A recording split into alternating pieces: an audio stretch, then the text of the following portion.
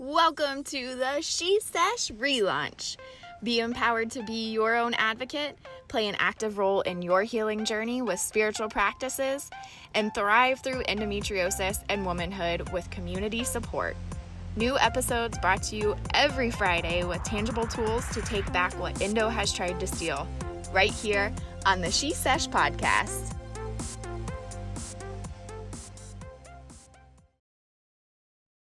Little listener disclaimer for this episode. It was recorded outside, and so there is a little bit of background noise. Sometimes the wind gets a little louder than I would like it to be. However, the content of this episode is good, and I really couldn't bring myself to delete it and re-record it because I know that my words just wouldn't be the same. So I hope that you can handle the background noise and that you're still able to take something tangible and something that resonates with you out of today's episode. Today's episode is brought to you from one of my favorite local parks, so you can enjoy the birds chirping in the background, the wind blowing a little bit, and maybe you'll even get to hear my talkative dog say hello. But today on this episode, I wanted to talk to you guys a little bit about my spiritual practices and what I now call Endo Rituals, which are essentially these routines or things I've designed in my life once Endo really started taking over and causing effects on my daily routines.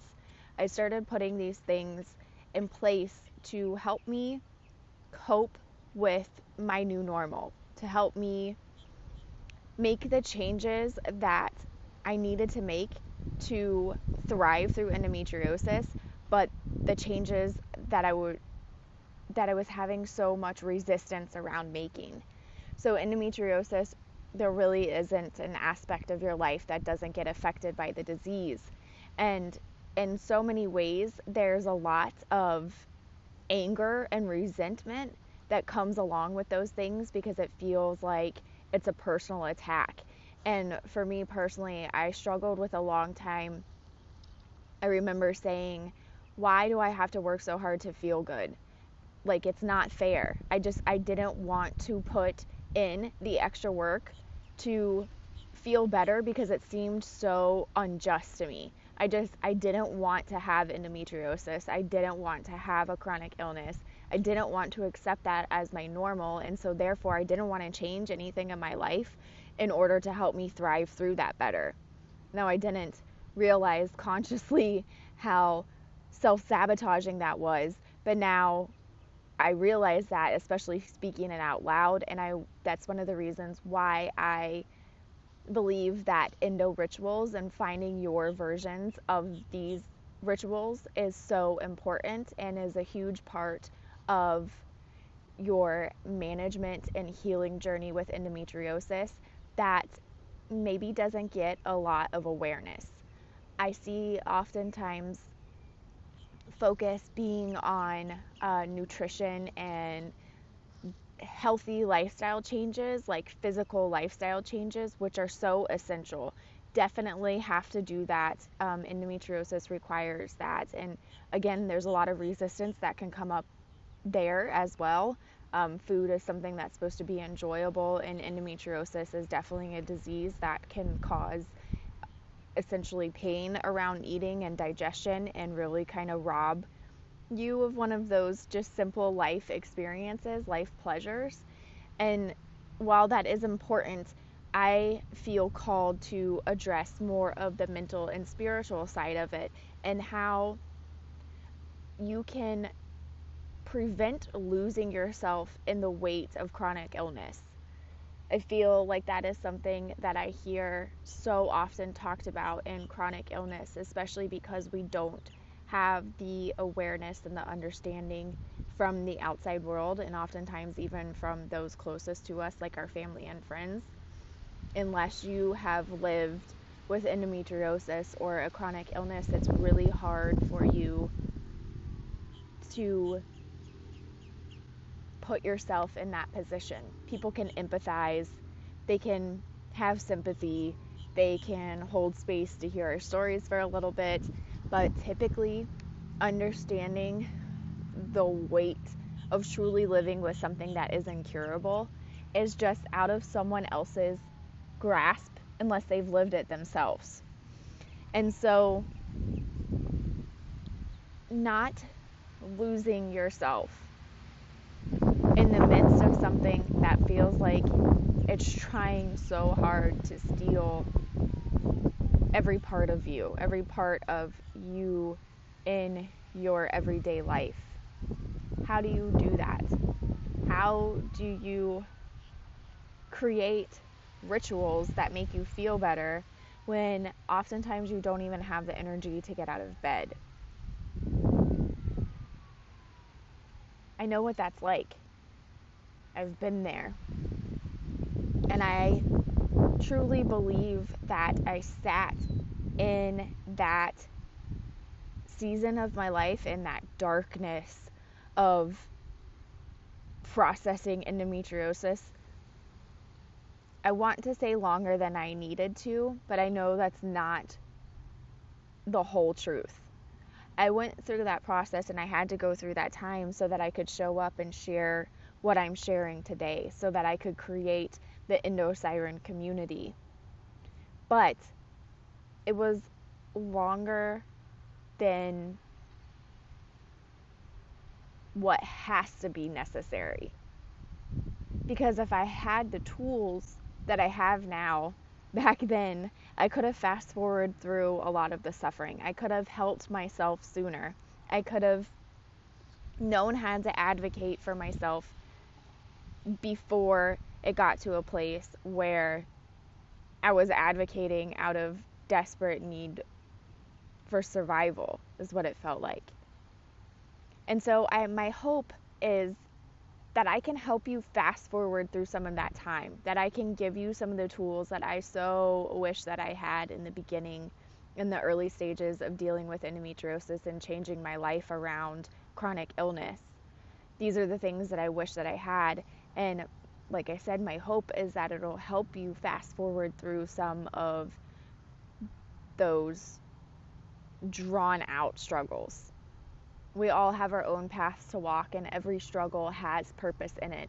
There is lessons in the darkness, but we don't have to go at them alone. We don't have to go at them without tools.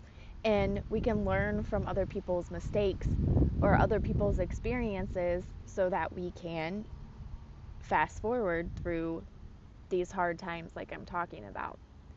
And so when I'm talking about creating endo rituals, these are small things, range from small things to larger things. But the first step in this is how I started developing these was I really started to take note throughout my day of what made me happy. Because before excision surgery, I was spending at least 3 weeks out of every month in bed on at least one heating pad, if not two, really just trying not to move, trying to keep my pain levels manageable where I didn't feel like I needed to go to the ER. I was just fighting for survival. So there wasn't a whole lot throughout my day that I felt like I had to look forward to. And when I realized that was becoming a big issue, a scary issue that I needed to watch out for, I started taking note, really closely started taking note of even just the smallest things that would bring me joy whenever I was in these flares. And I started focusing on them and attempting to bring more of those things into my life. So I have a fur baby. He is the joy of my entire being, my whole world. He is just this godsend. He is my angel. Like, I know that he was given to me to help me get through this disease and just really keep me going and motivated and give me happiness in those dark days. And so that was something that was really beneficial for me. And having him was something that always required me to get outside every day. So even when I have felt at my absolute worst, I would sit outside on our little balcony with him in the sun, or I would have my husband drive us to the park and back into a grassy area and just sit in the grass with him. And then when on the days that I could manage to take him on a walk or take him to the park, I would take full advantage of those days, like today where we're at the park. And I'm so thankful to say that because of excision surgery, these days happen a lot more often. So that was just a small thing that was positive and healthy, and it was something that made me feel better, mind, body, and soul. And I could actually say that I did something beneficial for my body and towards my healing journey, being able to move and get out in the sun and soak up the natural vitamins. So that was a very small ritual. And let me explain what I mean by ritual, because that can have some connotation around it, or the word itself seems a little bit bigger than what I imagine it to be. And so when I think of rituals, I just think of these sacred activities, big or small, that make you feel lit up, that make you feel alive, that could make you feel connected to the divine or whatever is your version of a higher existence or God. It's just these things that bring you these glimpses of joy, that can bring a smile to your face and a breath of fresh air. So another small one for me is making my coffee in the morning. On some days I can't have coffee because of endometriosis and the caffeine. And so on those days I will make tea. But however, I treat those few minutes in the morning of doing that like a ritual. And it's just something where I try to slow down. I try to be present in the moment and intentional with what I'm doing, and really just soak in this moment of bliss. And it truly is a choice. There's a choice there that you have to make, that you're going to say, this is going to make me feel good, no matter how small it is.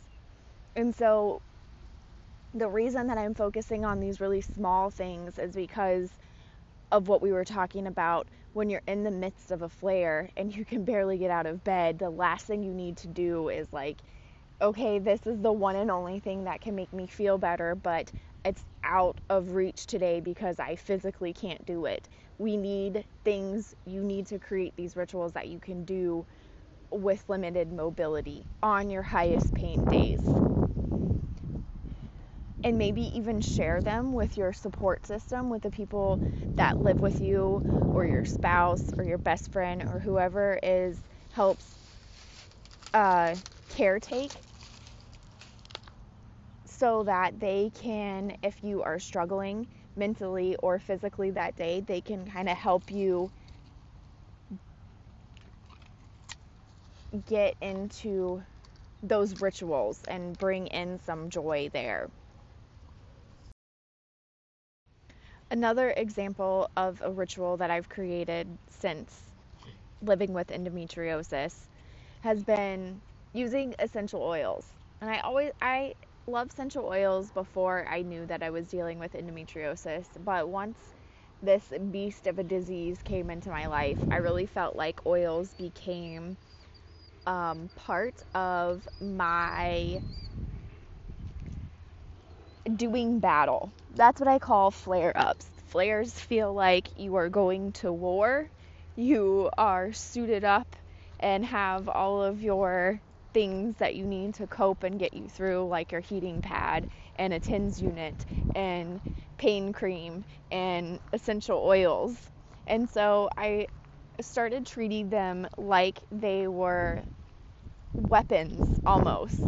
They are these tiny little soldiers that are doing battle for me while I sit there and rest. And so as I use these oils and I apply them to my abdomen or to my back or to my neck or the bottoms of my feet, depending on what oil I'm using for and what I'm using it for, what the result is that I'm trying to get out with them. And imagining them as these little soldiers, as these what's another word? What's the word that I'm trying to find? The opposite of enemies, as these partners that are aligning for your healing, that are aligning for your highest good, that are aligning for low pain days, that are aligning to help bring your pain down. And as I apply them to my body, I just imagine this and just treat this as something that I know is going to work. And regardless of how much physical pain relief I actually get, I feel like I'm doing something. I feel like I am taking back a little bit of my power that the flare is trying to steal from me. It helps me feel like I am capable of doing something in the midst and the weight of a flare. And so I want you to start thinking about, what are these little things, these little endo rituals, these little moments in your day that make you feel like you, like the you before endo was one of your biggest struggles in life, that remind you that you are so much more than this diagnosis, that bring back joy and light up your face with a smile. What are those little things, and how can you experience more of those throughout the day? What is one activity, no matter how small, make it be something that you can do from bed or from your favorite flare-up spot. Choose one activity that makes you feel good in your soul despite the flare-up, and focus on that. Bring it into your life more. Be intentional whenever you're doing this activity and treat it like a sacred ritual. And just notice how it makes you feel. If it helps you better emotionally or mentally handle flares, that is a huge victory. You don't have to put a whole lot of weight on it. It's literally just something that you can say, I'm just going to try this. Just try it as an experiment. See how it feels. Maybe even journal about your experience. Write out your ritual, and then every time you do it, just write down how it made you feel. It's okay if you didn't feel anything. These are just little ways of taking back your power, of finding ways to thrive through endometriosis. Because it's possible. Not only is it possible, it's what you deserve. Endometriosis is the last thing that I ever wished for. And it's the last thing that I would ever wish. I would never wish it on anyone. I can't even finish that sentence because it doesn't even make sense. My heart aches when I really think about the weight of this disease and how much it changes our lives. And I know in the bottom of my heart that we are meant to thrive through this. That we have been given this fight because we are strong enough to fight it. Because we are warriors. And our voices matter. And we, the ones living with this illness, we are going to be the ones to change the face of how this disease is treated, of how it's seen in society and in the medical system. We aren't going to let this disease beat us. And through these endo rituals is just a small way of how we take back our power, of how we say we are choosing to live despite endometriosis.